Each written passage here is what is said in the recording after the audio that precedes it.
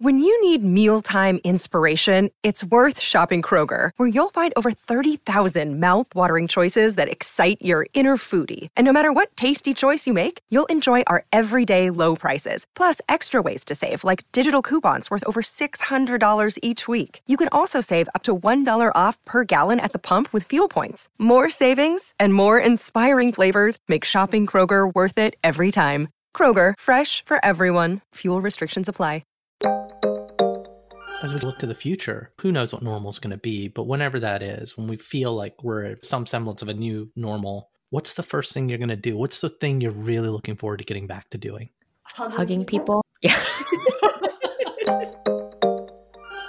Welcome to Modern Minorities. This is the show about work and life, told through the lens of what makes each of us different. I'm Sharon Lee Tony, a Chinese-American girl born and raised in New York City.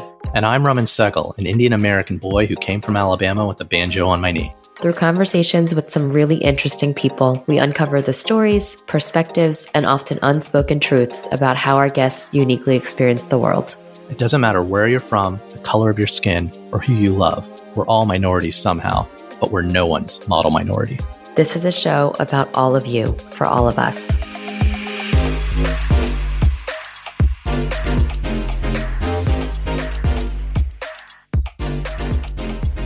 Hey, Sharon. Hey, Raman. Happy New Year. Happy New Year.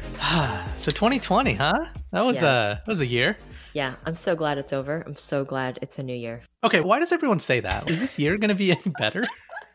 It has to be. It's law of gravity or something. What goes up must come down, and nothing changed. It's still winter. People aren't wearing masks. That's true, but there's a lot more hope. I mean, we'll have a new president in the office. It's not true until inauguration day. Oh my God, you're ridiculous. You're ridiculous. All right. So last week we recapped our first year of the show. We had a lot of great conversations and insights from people from lots of different backgrounds. Honestly. Yep. And as we look towards the new year, we wanted to recap our take on 2020 and look towards the future. So we needed a little help from our friends, and we invited someone today. Hi, Suzanne. Hi.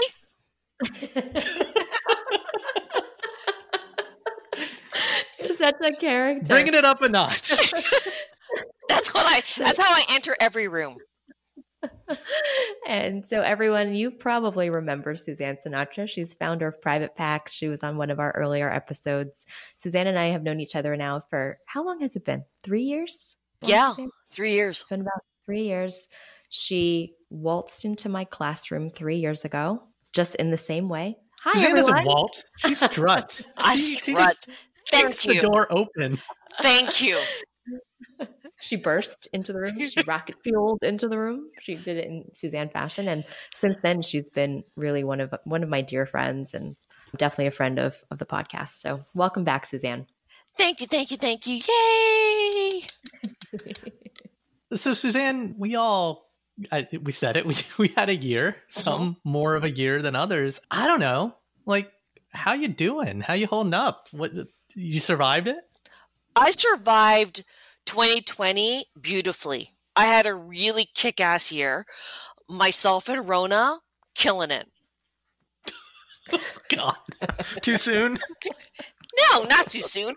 I mean, there has to be some levity to those that followed the rules, wore a mask, was very much washing our hands and being careful and respectful to others. If you did that, you potentially had a great year like myself. That's just what the lamestream media wants you to hear. Listen, there were some bumps in the road, but overall, 2020 could have gone a lot worse for me, and it didn't. So I'm going to be joyful in that. Well, what are the highlights? What was awesome for you in 2020? So in 2020, I actually am in remission. I went to remission in May, which was huge for me. Yay! That's fun. The cancer journey was quite difficult, like harder than anything that I've ever thought I could deal with, but I did it. I'm really happy about the election outcome. I love Uncle Joe so much, and to see that the future vice president, Kamala Harris, is just like me, which is half Indian and half Black, is extra inspiring. And I also ordered my first inventory of private packs by myself. And that was a huge achievement for me that I attained. So I'm really happy about 2020. You had a great year. That sounds like I had a great year. year. Yes. And Sharon had a front row for it. I Front did. row seat. Really Well, great. Sharon, you had some pretty big stuff that happened last year too. I mean, you became a mogul. Yes. Mogul. That's a big word. Well, someone literally handed you a check. They're like, "I like what you do," That's Here you- true. and it wasn't for this podcast. Very validating. Very validating. My Chinese parents were pretty proud of that moment. So They're like, "Now I get what you do." Yeah. Or no, I still don't get what you do, but Don't look at what you did, someone's but willing to pay. You. yeah, someone paid you a lot of money for it. It must be good. I also moved to LA, so that was big for me as someone who grew up in New York City and was a total native New Yorker. Because before this whole thing started, we were on some meeting for your day job, and you're like, "My family's moving to California," and then the lockdown happened. And we're like, "Maybe not." Yeah. And then eventually it just wasn't stopping. So you're like, "Fuck it, we're leaving." Yeah, that's exactly what happened. It was like, okay, I can either quarantine in a New York City apartment with way too many people in our apartment all at once, or we could actually have a backyard. And we chose the backyard. But you went from from the out of the fire into the frying pan. Because how's California doing? Los Angeles. I think the It's the new New York. Yeah, the epicenter moves where I go. Right? So like, I was literally in Queens in like the epicenter when it started, and then me moving out to LA created this chaos out here. It's all my fault. All my fault. What were some of your highlights? I mean, this show is one of them. I think this is a weird year for me. It was already going to be a sabbatical off year for the first few months. Wanted to get out of ad tech startups, figure out how to use my powers for good. Consulted with some friends startups like yours and a few others.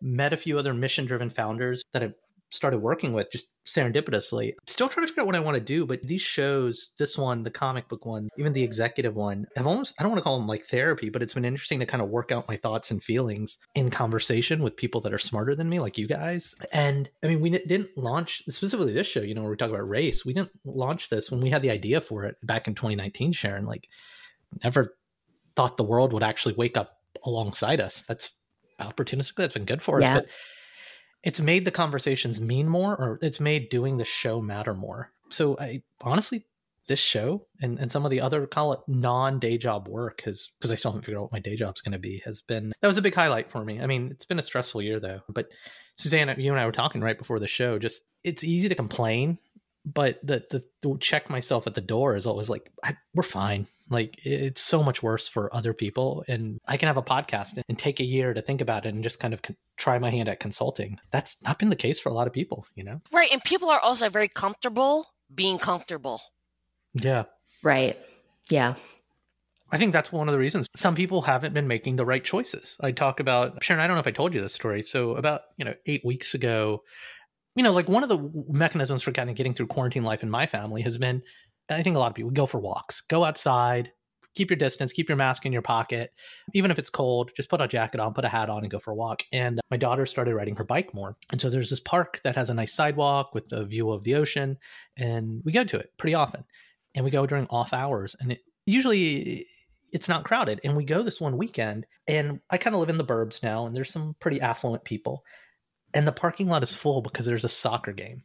Like, not just like, oh, a couple of kids need to play, but like a full-on soccer game with crowds in a crowded parking lot. And we just roll up our windows, turn around and come home. And I'm like, people are too comfortable. It's just like, I accept that it's not going to be normal for a while and we just have to adapt. And like, okay, so we can't do all the things we wanted to do. So we have to find new things to do that fit into the new normal. And I've always worked for startups where I've been remote based or on the road. So having a beer over a Zoom isn't a foreign thing to me. So the group of buddies that I used to ride the train with, where we used to meet up at a bar once a month, now once a month, instead of meeting at a bar, we're all in our basements or in our guest rooms, sipping whiskey. And, my buddy Thaddeus is like strumming his guitar and we're just talking. I've had to adapt. I mean, what about you guys? How have you been coping? We found really interesting ways to make our home fun, if that makes sense. One thing that started pretty early in COVID was movie night. And so every night, usually about an hour before bedtime, in the beginning, I was doing this a lot, but then I realized I wasn't being the most healthy mom by doing it. But I would load up a tray or a big bowl of snacks. So like popcorn and cookies, like all the stuff that you'd get at a movie theater. And the kids would sit on the couch and I'd walk around as if I was like the concessions person, you know, like.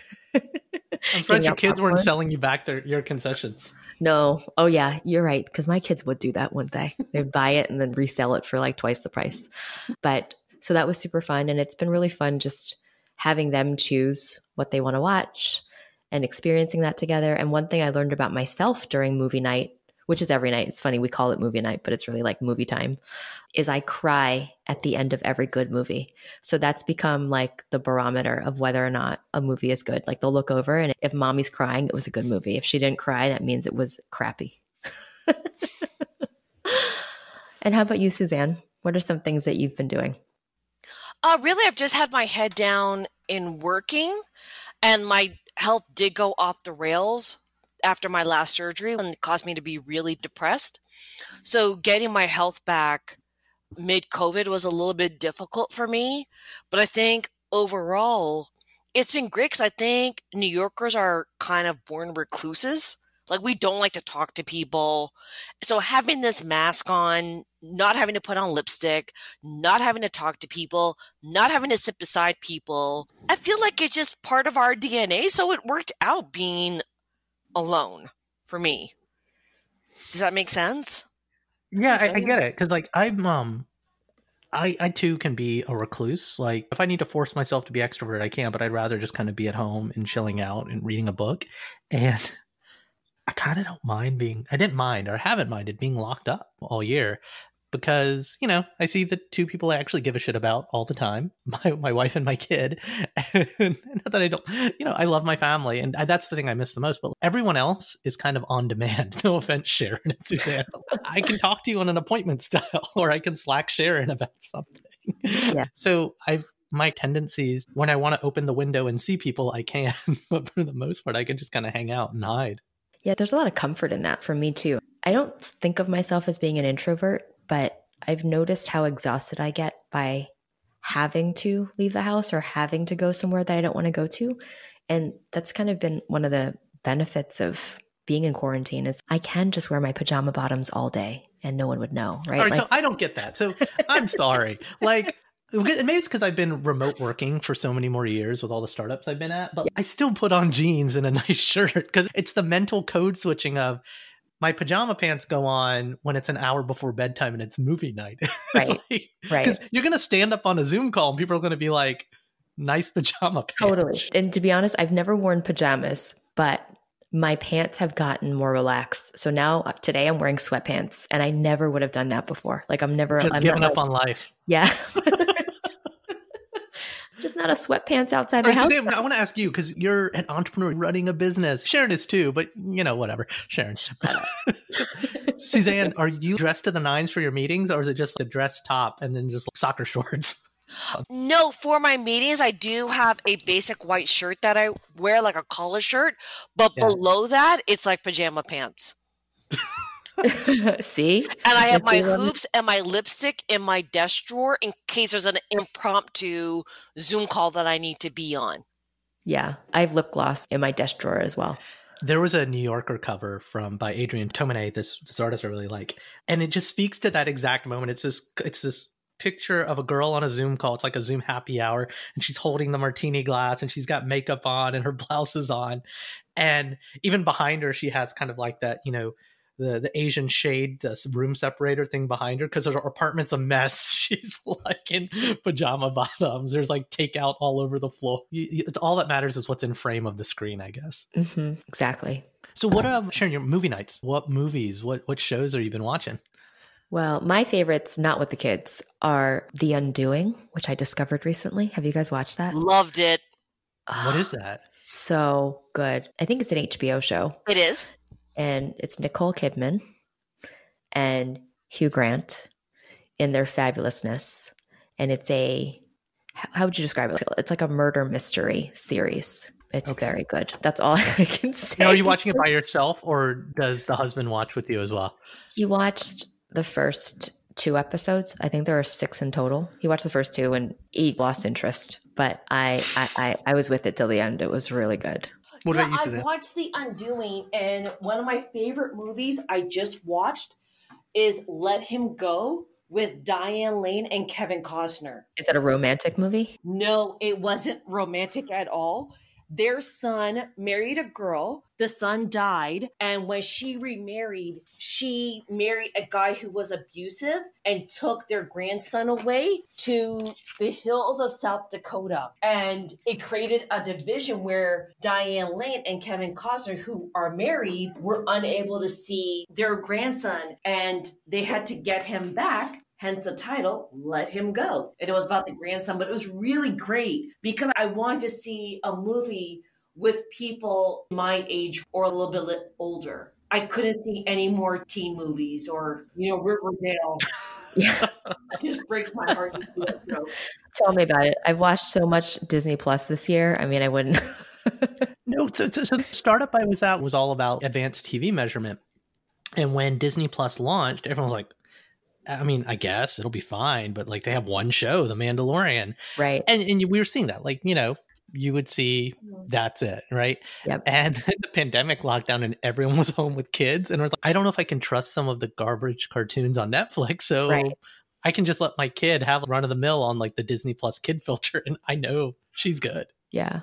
I've enjoyed the classics on Disney Plus. So like the old school, I'm saying old school, but like the animations that we grew up with.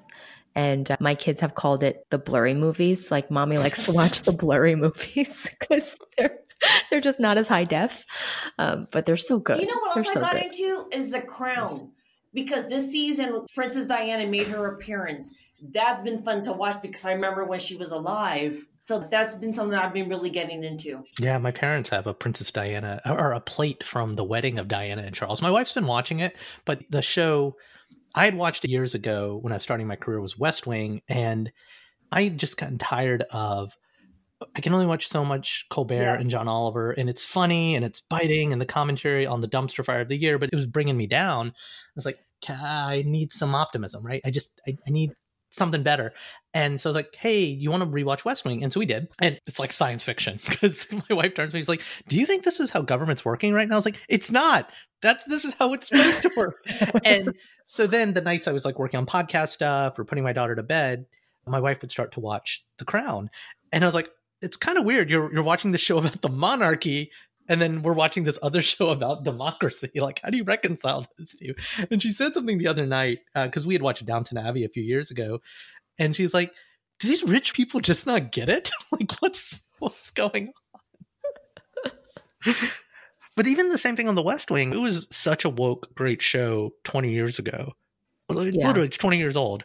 Came out during the Bush era, and it's about this very kind of idealistic democratic presidency.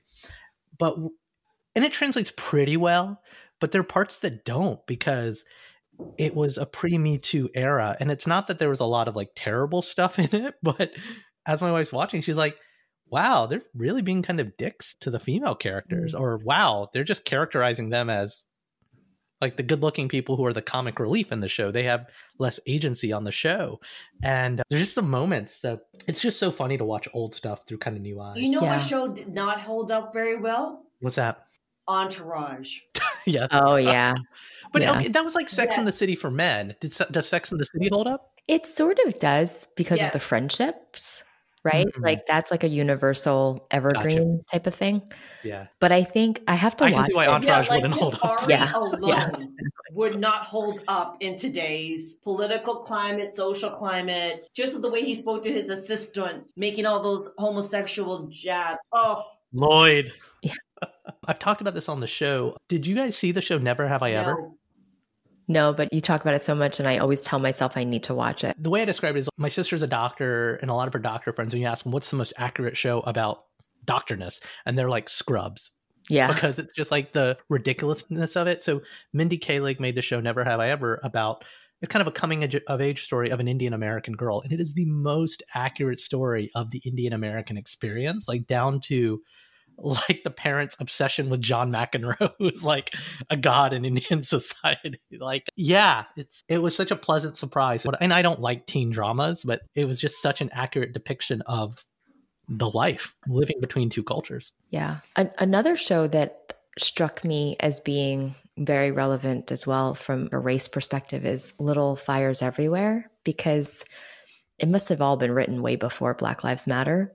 But the poignancy of, so it's Reese Witherspoon and Kerry Washington starring in the show, and they have an interesting relationship and an interesting tension between the two of them. And just the underlying messages about privilege and perspectives on life and how they go about responding to situations or even creating situations for themselves was really well told. So that's also a really good show to watch. I definitely tried to watch shows over COVID that were the complete opposite of my life. Like, I will never be the Princess of Wales. Never. I will never live in South Dakota and my grandchild will be kidnapped from me. Because I felt like there was... Never say never, I Suzanne. just wanted to escape the daily of what I was seeing on the news. Yeah. I think escapism mattered a lot more this past year for all of us. Mm-hmm. So what's the thing you miss the most about the before times? I miss partying. I miss house parties. I miss lounges. I miss dancing, hearing a DJ. I miss that interaction and the vibing over music. Yeah. Can you imagine, like, as you were saying that, I was thinking of the last time I was in a club, which was very long ago, but the closeness of people in those spaces, right? Like literally like you're sweating on someone. I'm watching TV shows that are escapist, and after I'm shouting at them, it's like, why are they all in a restaurant together? Don't they know? You can't do that. Why is she kissing that random guy she just met? Dude, I mean, one, I'm glad I've been off the dating scene for many years. Sorry, ladies. But no, like dating now, oh my God, there's like so much risk. There's like literally death involved. And like literally, I went on a date a few weeks ago and I didn't even ask him if he had an STD test. I'm like, did you have a COVID test? When was it? What were the results? Was it a rapid test? PCR? I need details. Oh my God. That's what dating is like now. Wow. So has that made you a lot more choiceful with who you even want to see? Yeah, because now I'm not looking to be with someone just for hooking up. It's too risky to my health.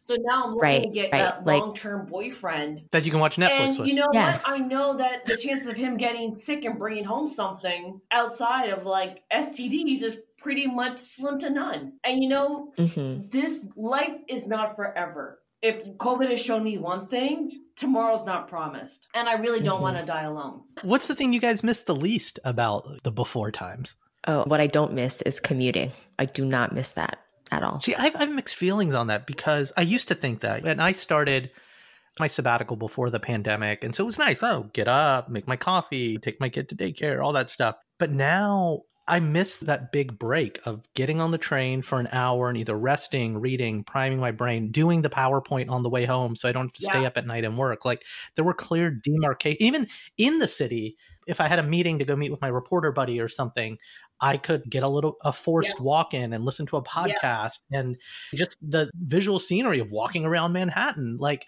now it's this meeting's over. Suzanne's in the Zoom waiting room.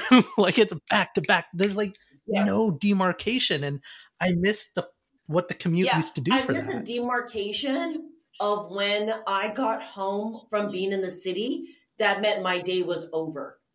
Now it's like I don't know when my day begins and when it ends, because now there's no definite, okay, I'm in the house by 6. That means it's time for me to make dinner, watch some TV, and relax. Yeah. We take turns putting my daughter to bed. One of us is upstairs putting her to bed, and the other person, is doing work or podcasting or something. And the other person takes their computer upstairs while the kid falls asleep and is working. And there's usually like a text chain between my wife and I in the same house around 8:30, 8:45. Is she asleep? Want to keep working till about 9:15? West Wing at 9:30? like we're literally social catering what the few minutes we have because we're like around the clock now. You know, one thing I don't miss also, I don't miss the overbooking I used to do. Like, I would have coffee with someone, breakfast, lunch, dinner, because I had really bad FOMO. I suffered from it. And now because I'm home, I actually feel like I have much more alone time. And I actually I saved a lot of money over COVID because there isn't that lunch and dinner and breakfast and coffee. Because like easily you can spend $50 alone in food in the city in one day. Yeah, definitely. One thing I noticed before I left New York was that I had stopped spending money on Uber. You know, like I was spending so much money on cabs getting from one place to another. And so you're absolutely right. I think it has helped to save money a ton. So as we look to the future, when the world opens up, or who knows what normal is going to be, but whenever that is, when we feel like we're to some semblance of a new normal, what's the first thing you're going to do? What's the thing you're really looking forward to getting back to doing? Hugging people? Yeah. I'm going to give you a hug, Suzanne. That's one thing I miss. I miss touching people over COVID because I had no one to actually like touch me, and missing human touch. There's something energetically and magnetic about another human being touching you. And I don't have that. Yeah, I've experienced the same thing. I mean, I have people to hug in my family, but I've noticed that just the distance, the physical distance when I interact with people now creates an emotional distance. Like I didn't realize I was such a toucher, but I've learned that I tend to just like reach out and put my hand on someone's arm, or if something's really funny, I don't know, like I would just reach out and touch people. Or if I saw someone that I knew even remotely well, they would get a hug all the time. And it's weird. It almost feels robotic now when I am in front of someone in person, and yet we're literally 6 feet apart and stiff in our interactions. So yeah, because the hug kind of breaks down the barrier instantly. Yeah. Yeah. And it forges that connection, right? It's literally that physical connection. What do you guys think is going to happen next? I think for New York, the day that Biden won the election on that Saturday, if that was any signal of how we in New York City are going to bounce back, that was a definite signal that we'll go back to being loving and just not being like Asian or Indian or white or Black. We're just New Yorkers and everyone's the same here, regardless of your income level. That was a signal that we're dying to get back to just being the same New Yorkers, one community. Mm-hmm. Yeah. I want to challenge that though. Like that's really kumbaya, but like, I think the last year, if it's taught anything, it's exacerbated what the lines are. Yeah, it sounds like everyone's normal and hustling and making it, but some people in New York have it better than others, and some were in a refrigerated truck because of the neighborhood they lived in. You know? Yes, but if you remember seeing the news that day, the day Biden won, everyone that really wanted him in office really was just, even if during COVID time, we were just high-fiving each other, and I was down at the Barclays Center, and you really just saw hope, and hope is colorless. Yeah, and that sounds kumbaya and shit, and I'm not that kumbaya person, but I do think that even though a lot has happened this year, people still have even just a minuscule amount of hope still for us to come back to normal and even better because of this. It still exists. Yeah. What about you, Sharon? What do you think is going to happen this year? I'm always the optimist, so this is going to be silver linings all around. But I agree with Suzanne. I think people have had it. Some people have really had it really hard this year. But I think one thing that we can all agree on is maybe we've learned how to be grateful for what we do have, right? So I've heard stories from other people that I would have thought were like totally down with their luck, just lost jobs, lost friends, lost people in their lives that really meant a lot to them. And this has forced them to pause and take stock of what they do have and to center themselves again. And I think coming out of that, I feel like everyone needed that. It's one of those things where we go and go and go all the time. The lunches, the dinners, the parties that we don't really want to go to, the forced social pressures that we feel. And having this time to truly just remove ourselves from that a little bit, to regroup and recenter, I'm hoping is going to help us all emerge feeling more connected to each other and feeling more wanting to really establish valuable and meaningful relationships with each other. I agree. Yeah, no, I think that's absolutely like the silver lining of this, the centering. I think we needed kind of that value reset, but just the eternal pessimist like that I've become since 2016 is that's a good lesson learned, and I think that one will stick. I actually do. But I think the compassion and the consideration for your fellow man will go out the door. It's already been kind of out the door this year. And I think once people can go back to their quote unquote normal life and not care about not being your brother's keeper, like I don't know, man. I think we're going to go back to more of the same. Like all of the socioeconomic lines that we all kind of ignored, that were just like laying bare in front of us by who's dying more. And like, because even people are ignoring it here. If you're good and you can order your food online from Whole Foods, you're good. Never mind the essential or the expendable worker. But I think we're going to go back to ignoring the problems. We have a short-term memory as a society. When we have an 80-90% vaccine, say in the fall, I think 6 months from then, we'll remember it and we'll all collectively sigh and have collective trauma around 2020 and a little bit of 2021. But I really hate the fact that I expect it might be business as usual after that. I hate that as well.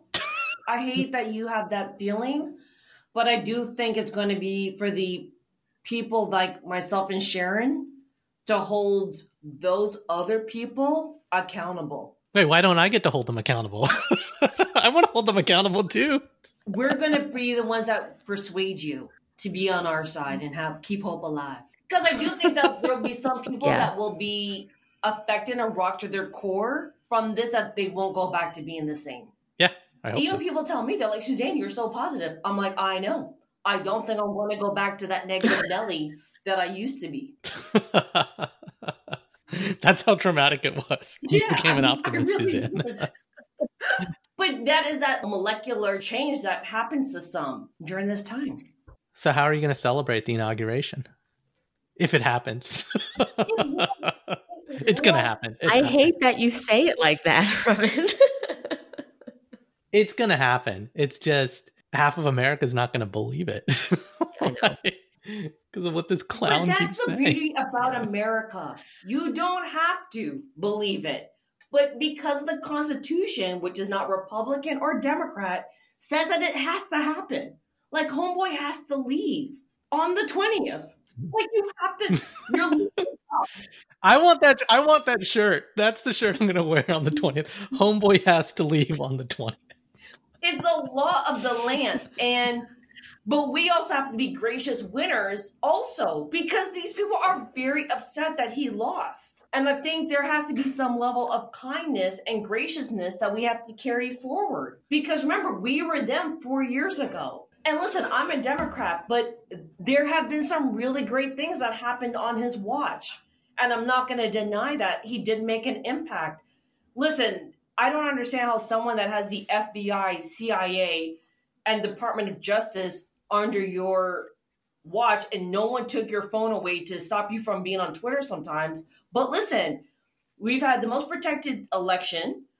He got the coronavirus medication at warp speed. He's limited sex trafficking because he put out a law for that. And being a business owner, him renegotiating the NAFTA agreement was very good for me. So I'm not going to say he was a lose president. He wasn't. But he got to go. He got to go. Because he did degrade the moral standing of the country and the values because of his own self-centeredness. Yeah, look, I definitely don't want to pick a fight, Suzanne, but I think we got through it, and all the things that happened in spite of him. In spite of, it would have been better. I can't speak to NAFTA specifically, but I can speak to pandemic response. Like, that's the thing that upset me the most was, gosh, I don't want to litigate, but like a competent lead by example response. There were people who felt they didn't have to wear a mask, felt like they could go to the soccer game, governors who felt like they could push back because they literally had political cover from the leader to behave this way. So like, I think character morality matter. Absolutely. So anyway, here's what I agree with you. Homeboy's got to go. Yeah. That's the shirt I'm going to wear. I for Inauguration Day, I plan to be with my friends who I watched the election with, my pod. because I know they're being just as careful during the coronavirus, and I trust my pod. So we're going to watch it in front of a TV and just celebrate the new administration coming in. That sounds like a great party. Are you going to Zoom? Nope. Like live stream it? You should do that. Nope. We're going to just be together, have snacks, and just watch it like it was a movie. Yeah. Love that. Enjoy Movie night. democracy. The inauguration night can be movie night for Yeah, you. enjoy democracy. I mean, this is a really big deal that we're going to have a female woman of color as a vice president. I think that's exciting. And I think only in America. And being an immigrant to this country, that's really inspiring. That's why I moved here 20 years ago. 100%. So do you guys have any New Year's resolutions or goals? Drink less on Zoom. It's a good one. That is a good one. I want to find someone. I want to find a partner. I want to consciously date someone. I hope it's someone that's listening and just heard that. Then we can say that Modern Minorities was a successful matchmaker for one of our guests. What about you, Sharon? What do I want to do in the new year? I think I'd like to be better about reflection. Like, I think 2020 was so much about reacting to things, just kind of taking it as it came. And I tend to do best when I can sit down and reflect on what I've learned from things, or even what I'm grateful for the day.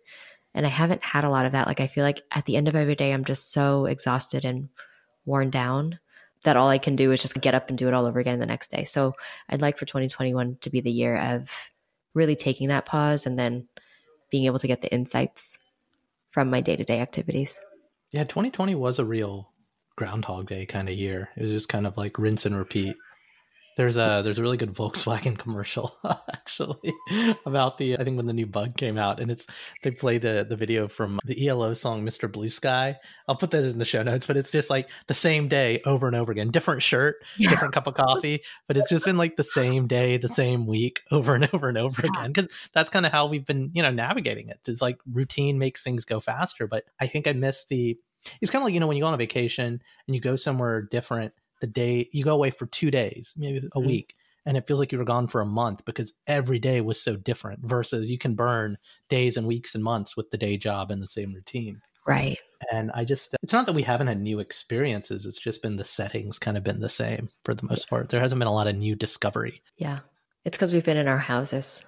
I discovered that we have an attic. Is it a scary attic? I haven't been in there yet, but it's so scary. It's a little weird. Like, there was a loose panel in the ceiling, and I was like, "What is that?" Turns out we've got something above us that I had no idea about. One thing I really miss is traveling. That's always been one of my passions, and I feel like this year was supposed to be the year that I was supposed to go to Bali, and that didn't happen. Hopefully next year. I don't know. We'll see. Next year, I think that's on my list. But what are some places that you guys would love to go to? California. So many people have left New York. I feel like California is the sixth borough. Yeah, it was like a massive coastal shift. Almost all the New Yorkers, with the exception of one buddy of mine, he went to Panama, but everybody went to like LA, basically. Yeah. That's actually why. I think that's why LA, that's what it was. All the New York people who went to LA. The epicenter literally moved. Yeah, we brought COVID here. That's true. It's funny. My wife and I were talking about that, like, where do we want to go? And, we got travel out of our system before we had a kid. We went all over the world, and we were like, we're going to hunker down, have a kid, and just be parents and go hiking to national parks and stuff, and nothing crazy. And we're talking about where we want to go. And we just want to go see our parents. We're used to seeing our parents a couple times a year. They come up, we go down, and we're literally talking about the summer, specifically once our parents are vaccinated, just driving down and just hang out at the house and just be with them. It's just, we have made it a point. We went from, prior to the pandemic, calling them like once a week to calling them every other day, because they're stuck at home, right? And they're retired, so they can't get swamped with work. But yeah, I think I literally just want to travel to like Alabama and Florida and see our parents and just hang out there. It's the simple things. Yeah. Yeah. So what are the lessons, I think, from the last year that you're going to take into the new year? I'm definitely more confident. I definitely found my voice as a CEO and as a woman this year, so I'm definitely bringing that forward. I've learned to say yes to possibilities, going into 2020, I was pretty set on what I thought I wanted and what I thought the world looked like. And that completely got turned on its head. And in the process, I was sort of not forced, but had the opportunity to say yes to a lot of things that I don't think I would have so easily said yes to. Like everything from even launching this podcast. It was like, sure, why not? Let's do it. And I think that's been good. I think that's actually really helped me to grow. And it's also just opened so many doors for me that I wouldn't have expected. I think I want to do less, actually. It's like the opposite. Like, I think part of it was the timing of just taking this year to kind of explore and try a lot of things. And I missed the focus of just one or two things and just like really going deep, because when I do something, it's like I go all in. And when you go all in, like 100, 120% on 5 things, it just, time moves really fast, but you're going from thing to thing to thing versus just do 2 things and just do 2 things really, really well. I don't know how, because I've signed up for so many things.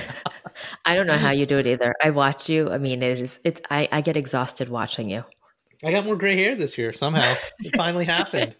It was bound to happen. Well, Suzanne, thanks for coming back on the show and revisiting the year and thinking about what we've got to come. Thank you so much for having me. I always love circling back and talking with you all and having authentic conversations with you and Sharon. So thank you for having me. Oh, we love having you. Thanks for being here. Yeah, well, keeping you and everyone stay safe, and let's go get 2021. And that's our show. Like what you heard? Please subscribe, leave a review, and a 5-star rating on your favorite podcasting platform. Now more than ever, people need to be hearing these stories. Please share our show with a friend or 3. Want to learn more or got something to share? Visit modmypod.com or email us, himom@modmypod.com. You can also follow us on Instagram and Twitter @modminpod. We'd love to hear from you. That's it for now. I've been Ramin Segal. And I'm still Sharon Lee Tony. Remember, we're all modern minorities out there. We'll talk to you soon.